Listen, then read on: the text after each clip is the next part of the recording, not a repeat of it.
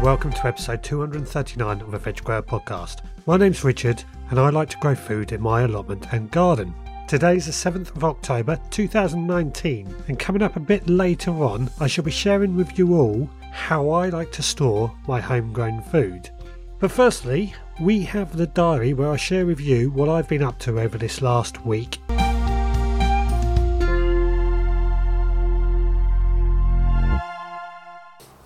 Well, today is Saturday, October the 5th, 2019, and I have spent a day on the allotment. Yes, it's a Saturday. Usually I come down on a Sunday, but the weather forecast says the weather is going to be good on Saturday and poor on a Sunday, so I decided I'll come down today instead. Now, when I first came down, the first job I tackled is something I haven't done for a while, and that was run round with a strimmer, strimming between the beds, the paths and what have you. That took quite a while and it needed doing, and as always, I always think it just really tidies the place up just doing a simple run round with a strimmer. Just getting into those edges and trimming that grass back. Now, that was the first job. After that, I decided to harvest all my potatoes that were still in the ground. There was a couple of rows still left, and these were sort of Maris Piper, Sarpo Myra, King Edward, and one variety that I can't remember the name of, but it was the first year I've actually grown them. Overall, this is the first year I've grown the potatoes in the ground, and overall I'm quite impressed with them. I had a good amount, all of a good size, and didn't need much in the way of watering than normal compared to when I pot them in buckets like I've done in the past. So I think in coming years I will be repeating to grow them in the ground because it's just a little bit easier for me. Now the variety I forget the name of. I'll have to go back through my notes and find out what they were. Now I only had 3 of the seed potatoes when I planted them, and they have performed better than anything. Good lot of potatoes, a huge amount. I haven't eaten them yet, but I'll test them out and tell you what I think of the flavour. They're meant to be one of the best tasting flavours around, I know that much. Anyway, with all my potatoes out, I put them into my plastic mushroom trays, gave them a rinse over with some water, and then placed them in the greenhouse to dry out and harden for the next week. All except a Maris Piper, because I will be taking those home and be turning them all into chips tonight to go in the freezer. Maris Piper being the chip shop preferred potatoes. Now, after that job, I then went down to my garlic bed and I pulled out any of the couch grass roots that I could find. That took a while, but it wasn't too bad. And then I planted out all my garlic. This was elephant garlic, very early purple white, early purple white, Germador and Bohemian white.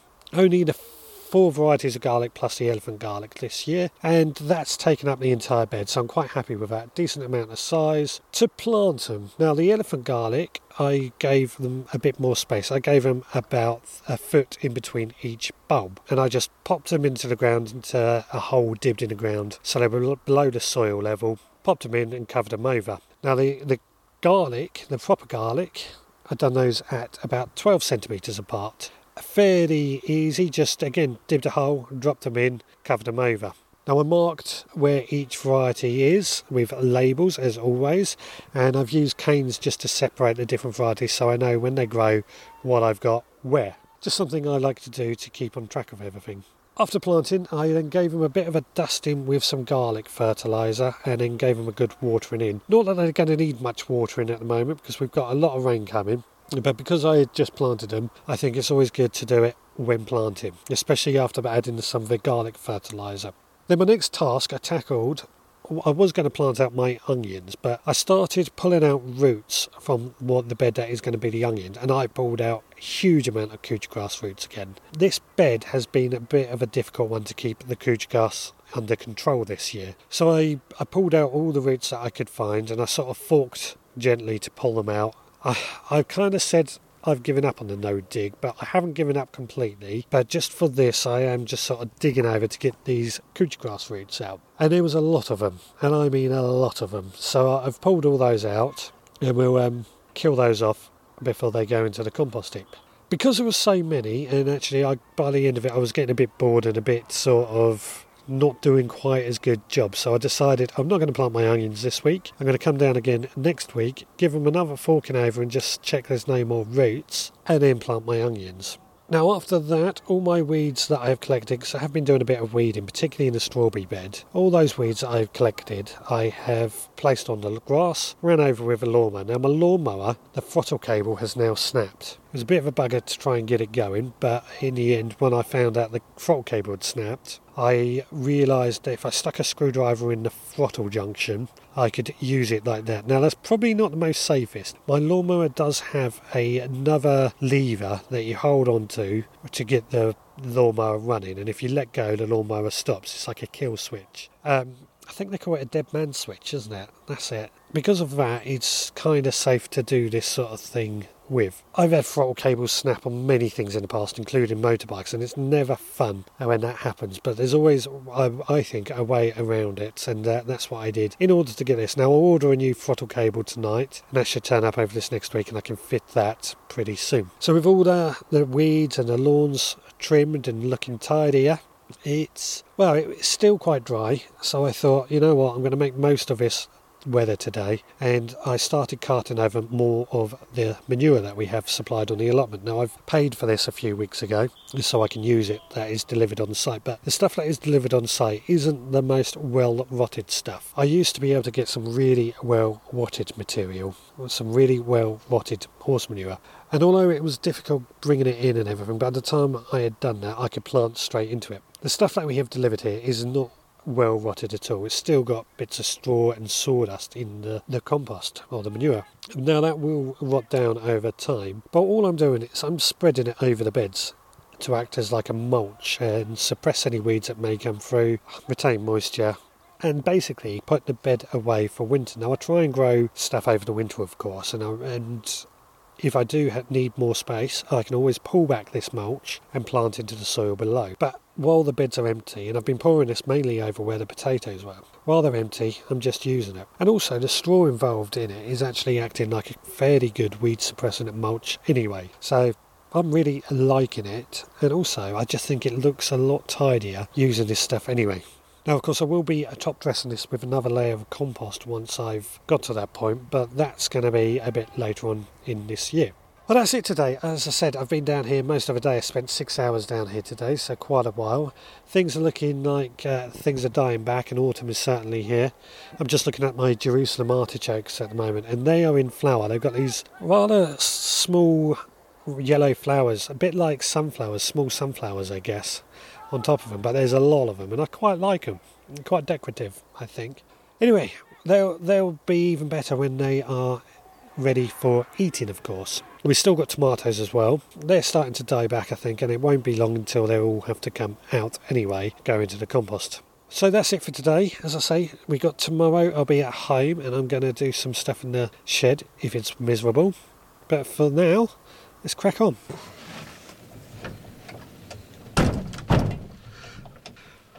That's better. Well, today is Sunday the 6th of October 2019, and I am just in my little potting shed.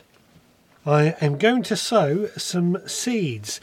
These are going to be my overwintering broad beans, Superaquadulce Claudia, and my overwintering peas, Meteor. For this, I am just using 2 of my root trainers filled with multi-purpose compost, and just dipping 1 seed in each root trainer, I guess is the way to call it. So while I do that, I'll let you know what I've been up to today. Well, they said it was going to rain today, and really it didn't rain all that much. We did have a little bit, but it wasn't as much as was forecasted. It was more like the odd shower where I would run inside to get out. But the first thing I did this morning was with the water butt in the greenhouse. You may remember that last week I spoke of the fact that I straightened up the stand in there, levelled that. Well, I decided it was time to fill that up with water again. So I pumped some water from my outdoor water butts into there. Now, I've been experimenting a lot with water butt pumps lately, and I've got one that I really like now. Now, I've got several, but this one is a HozeLock one. I don't think they make this particular one anymore, but it does produce a decent amount of pressure. You may recall a couple of weeks ago, I said I had bought one, but had to return it because it didn't work. Well, the replacement one does work, and it's brilliant. It produces enough water now, or enough water pressure, that I could use a hose pipe and a gun on a hose pipe to really soak the ground and what have you. I haven't tested it with a sprinkler as of yet, but I think it'll work on a sprinkler. It's certainly got a lot of pressure there. It's still not enough pressure to run the VegepodHozelock, but the pressure is there. Anyway, so yes, I pumped some water into the water butt inside my greenhouse. The reason I do that is, as I said last week, the sun will warm that water up during the day, and then come the night time, that will retain some of the heat and just slowly release that into the area of the greenhouse and keep that greenhouse just a little bit warmer than outside. Not a huge amount of difference, but it's something that I find works. It's all about thermal dynamics, something that I know a lot of, but probably can't explain very well on a podcast. Anyway, after that, I then decided, with the chickens out in the vegetable patch, Christ, the wind's starting to rain now. The chickens are out in the vegetable patch. The 3 beds that I have then, one I've already put some compost in and sowed ryegrass, which is germinating. I've left the top on that to keep the chickens off it for the time being, but the other 2, basically, the plants in there had died back, as expected. So I emptied some more of my compost from my bins into those 2 beds. Now, I didn't do anything difficult. I just threw it into a heaped pile and let the chickens basically go in there and claw at it and spread it around for me, and they will find any seeds and bugs in there and use it for their own sort of thing, as well as spread it out quite nicely for me. I'll probably give that a week, I think next week. Then I might put some green manure in it, or I've got some brassicas that I might put in there. As long as I put a cage over, they should be okay. Keeping the chickens off the plants is quite difficult, I'm finding. In the past, my method of growing plants inside a pot in the ground was fine if it was plants that chickens didn't eat. But if it is plants they eat, it doesn't work. They need protection. So yeah, that was the compost on the beds. And actually, apart from this seed sowing that I'm doing now, that's what I've been up to.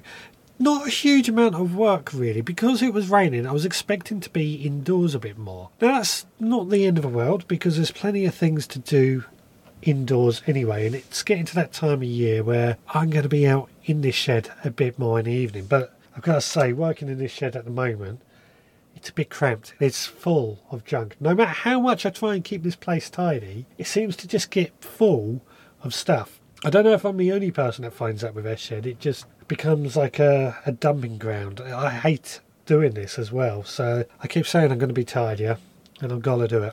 Well, that's it for today. Just a little update. Oh, while I remember, I spoke of the potatoes that performed really well yesterday. The variety was Anya. They have performed fantastically well. They've probably produced more potatoes than any other variety, which, considering I only started with 3 seed potatoes, I think that's done really, really great.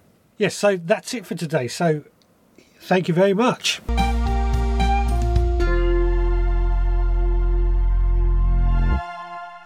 Before I share how I store my harvests, we of course have the tip of the week from the RHS Plant Grow Harvest Calendar. This week's tip is start moving tender plants into a greenhouse to protect them over the winter. Good tip there, and I have actually been looking at my tender plants, such as my banana trees, and thinking about moving them into the greenhouse. Now, with how much the temperature has dropped over this last week, I probably should do that very soon. Now, this week we also have the monthly tasks from a perennial calendar, and this month that reads what to do in October. There's still harvesting to do during October, with lots of veg that can be stored away over winter. As the trees lose their leaves and the summer flowers die back, it's a busy period in terms of keeping the garden tidy. Fruits and vegetables. There's a reason why pumpkins are the face of Halloween, as they are, and other types of squash should be fully grown and in abundant supply in October. These will last for a good few months, especially if stored somewhere cool and dark. Flowers. As well as harvesting vegetables, it's also a good time to harvest flowers. Collect seeds from dried flower heads and store them in labelled packets all ready for next year. In the greenhouse. We prefer to be inside when it's warm, when winter approaches, and the same goes for our plants, especially tender ones. Make the inside of a greenhouse cosy with insulating bubble wrap and move plants inside, including aquatic ones. Trees and shrubs. Bare-rooted trees and shrubs are available now and are a much cheaper option than containerised plants, making them the perfect choice whenever large numbers are needed, such as for a new hedge or rosebed, for example. Wildlife. While taking seeds from dying plants, take just what you need for next year and leave the rest for the birds. They'll really appreciate the seeds now as they prepare for winter. Letting seeds form on teasels and thistles will attract finches, and you might spot jays scouting for places to bury their acorns. Yes, that's all good advice. Certainly a lot of focusing on preparing for winter because that's not far away. Well, that's got the calendars out of the way, so let's get on with how I store my produce.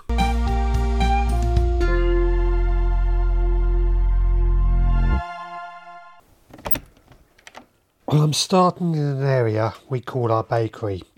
I guess the best way to describe this is a lean-to shed on the side of our house behind the garage. It's made of wood and it's quite airy, but it's quite cool and dark. The only window we have is on the door. Over that we actually have a curtain, so it does stay fairly dark in here. It's quite a nice size actually. We tend to use it not just for storing some of our produce, but also for storing some of our kitchen items that we don't use so much, like a pressure cooker and spare frying pans and that sort of thing. And my jam making pan sits in here. What I tend to store in here is a lot of the jams and chutneys that I make. Now, in most years, and this is the first year I haven't made many of them, I will have filled this place up with a lot of these sort of jams and chutneys. I love making jams and chutneys. I tend to give them away as Christmas presents, but they're so easy to make and they store some of our flavours and those foods that we're growing every year in such an easy way. Yes, it's a bit of work to make them, but they don't need refrigerating or anything to store.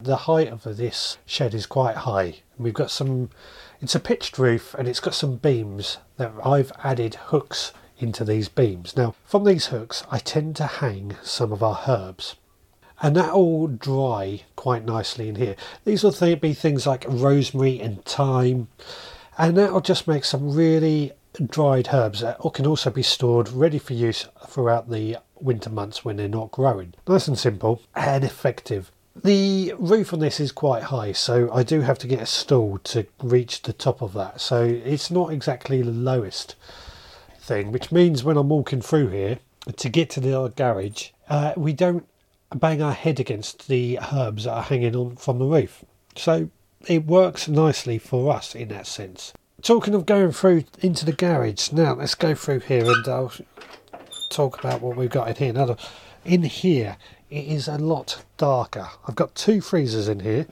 which are probably where I do most of my preserving of my fruits and well, a lot of my homegrown produce in the freezers. But before I get on to that, in here I've also got some shelves. We don't use this garage for motor vehicles. It's just a storeroom, I guess. It's a brick built garage, part of the house. So it's a constant temperature in here, fairly cool. It's even darker than the bakery. Now in here I've got some shelves, and on these shelves I keep a load of mushroom crates. Now these plastic mushroom crates are brilliant. Restaurants get their mushrooms delivered in these crates and they tend to just throw them out when they've popped the mushrooms away, which I think is really, really wasteful. But if I can grab them from a restaurant, I will. They're stackable, which I also think is brilliant. And in those, I tend to keep certain vegetables that don't really need refrigerated. These could be onions, shallots, garlic. I've also got potatoes and apples in here. Most of these go in here, no real problems. I just pop them into a tray, just a single level of the produce, not stacking a onion on top of another onion. If I need to stack another mushroom crate on top, I can do that. That's fairly easy. In fact, the bottom crate of every pile is empty, just to aid with ventilation. I'll just stack those in there. I'll have to check over them quite regularly, but they work brilliantly for that sort of thing. Onions and potatoes, I tend to have to kind of prepare beforehand, before they come in here, by potting them after harvesting. I will pot them in my greenhouse to kind of harden up, ready to make the storage easily. Apples, I give them a good wash and then they go in here, and again they just need checking regularly. No real problems. It's kind of how they used to do it in the olden days. I've adapted it obviously, but in the olden days there was never any refrigeration, so this kind of worked. The only thing I do say is I have to check on them every couple of weeks just to make sure that there are none rotting or going soft, and if they are, I have to remove those straight away. Now, squashes, they can also be stored in this way, and I have them on the shelf again. Pumpkins, butternut squashes, again, I wait until they're ripe enough and then cut them off the stalk, leaving as much of a stalk as possible. I'll leave them in the sun just to harden for a week in the greenhouse, and then they'll come in here and they will be absolutely fine. Butternut squash I've actually managed to keep for a year in here with no problem at all.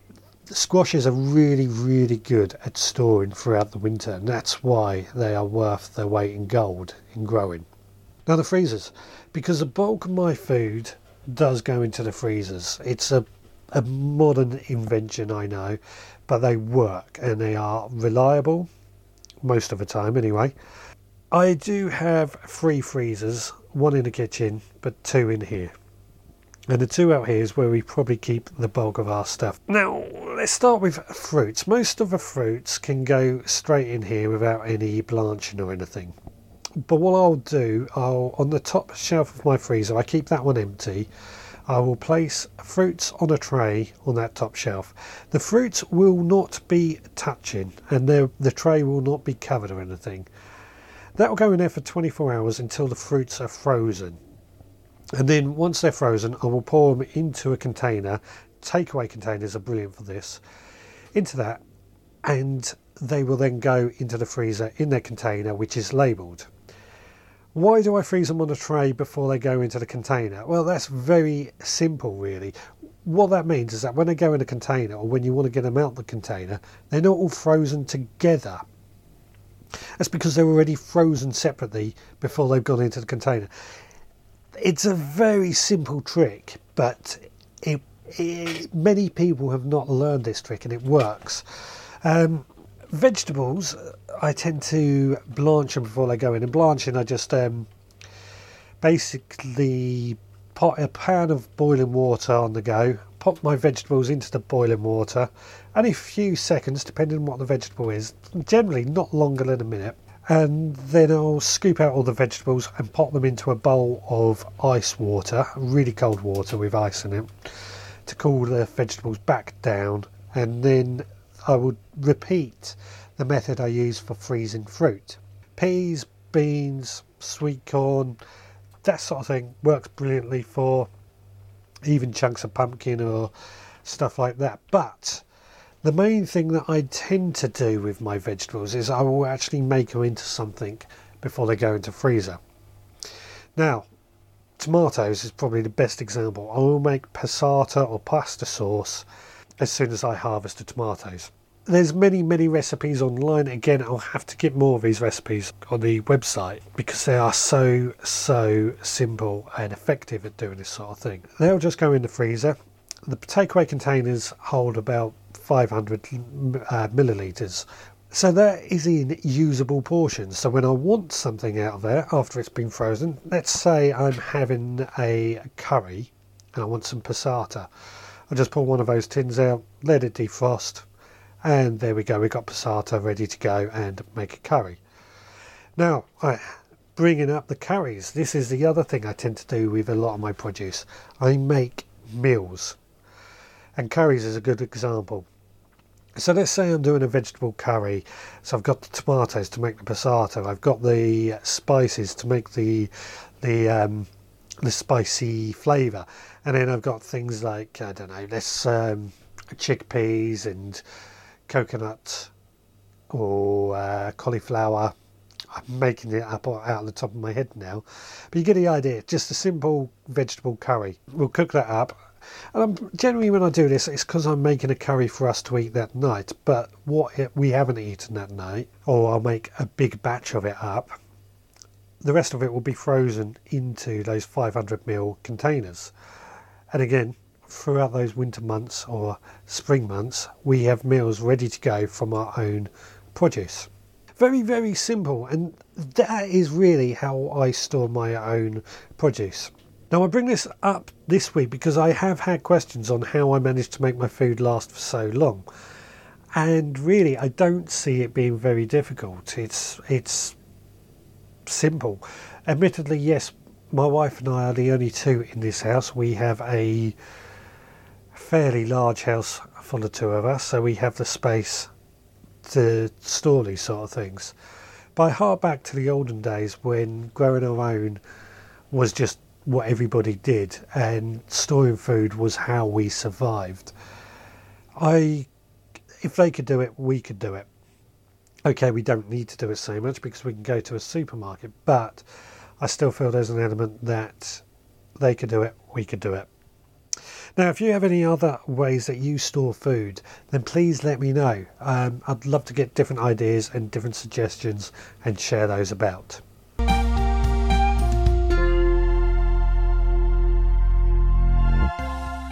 Yes, if you have methods of storing your food, please let me know, either at thevegepodhozlock.co.uk and search for this episode, or email me, richard@thevegepodhozlock.co.uk, or through social media, just search for The Veg Grower Podcast. Now, thank you very much for listening. I'm going to wrap up for now. Please take care, and I'll speak to you all again next time.